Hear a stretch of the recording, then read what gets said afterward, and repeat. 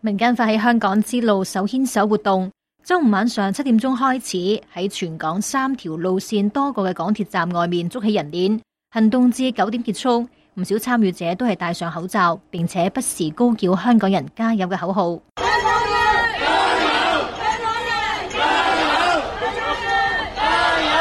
有人手持印有多個語言嘅標語，亦都有人舉起亮住燈嘅手機。人鏈喺多區連綿，遇到有馬路嘅地方，每當有交通燈亮起紅燈嘅時候，市民都會翻到去行人路上面，轉綠燈嘅時候又再次拉起咗人鏈。參與者明仔就話，政府一直漠視民意，希望用不同嘅方式持續引起國際社會嘅關注，直至政府回應5大訴求為止。加油！話俾人知香港人係好團結嘅，我哋有我哋嘅訴求要政府表達。佢一路唔應2個月，我哋就用唔同嘅方式去俾全世界睇。我哋都唔知我哋之後可以做啲乜嘢，但係依家係我哋可以做嘅嘢。中學3年班嘅林同學就呼籲更加多嘅香港人能夠加入為香港嘅民主自由努力。你唔好再唔表態，你一唔表態咧就等於自私，因為咧香港係大家嘅，我都係香港人，你都係香港人，即係咧香港係要自己去管治，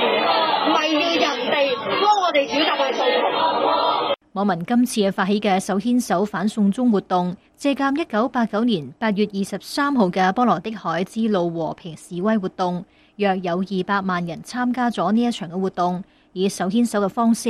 築起咗超過600公里嘅人鏈，穿過波羅的海嘅3個國家。活動亦都係波羅的海3國追求脫離蘇聯、各自獨立過程當中嘅重要事件。網民就話，希望透過活動化解現時嘅僵局，亦也展示對落實5大訴求嘅決心，並且引起世界持續關注。除咗手牽手嘅民間活動之外，網上有人發起周六和里沙嘅堵塞機場行動。機管局喺上週3攞到臨時禁制令，禁止任何人喺指定嘅示威區外面示威。臨時禁制令限期至週5屆滿，機管局申請延長禁制令獲得高等法院批准，直至法庭另行通知。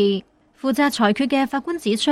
機場運作暢順對香港至關重要，特別係市民同埋遊客嘅安全、商業利益同埋其國際聲譽。對於有示威者喺社交網站表明要堵塞機場，相信有關行動會對公眾造成滋擾，堵塞行動亦都會帶嚟破壞，對機場運作，包括香港以及機場嘅聲譽，會造成無可估量同埋不可修復嘅破壞，因此毫不猶豫延長禁制令。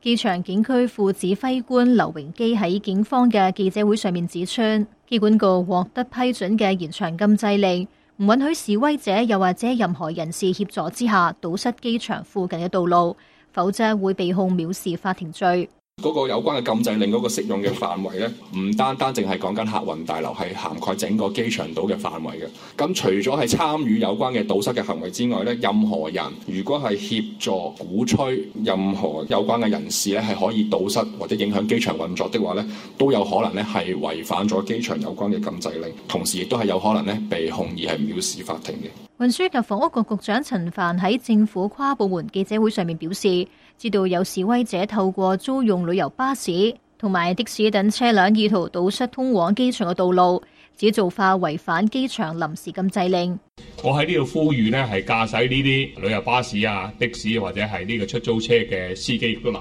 意，如果佢係協助其他人係違反臨時禁制令呢，佢哋亦都可能會被視為藐視法庭，亦都會可能呢係被提控嘅。除咗機場之外，陳帆亦都喺記者會上面證實，港鐵正處理申請禁制令嘅工作，但拒絕透露禁制令嘅涵蓋範圍。對於有示威者指會再到去葵芳港鐵站抗議，港鐵公司就話基於乘客同埋員工嘅安全考慮，宣布晚上9點鐘起列車不停葵芳站。而有消息就話港鐵喺晚上會向法院申請臨時禁制令。而當香港之路人鏈活動結束之後，再有大批嘅市民包圍葵芳車站控制箱。自由亞洲電台文宇前報道。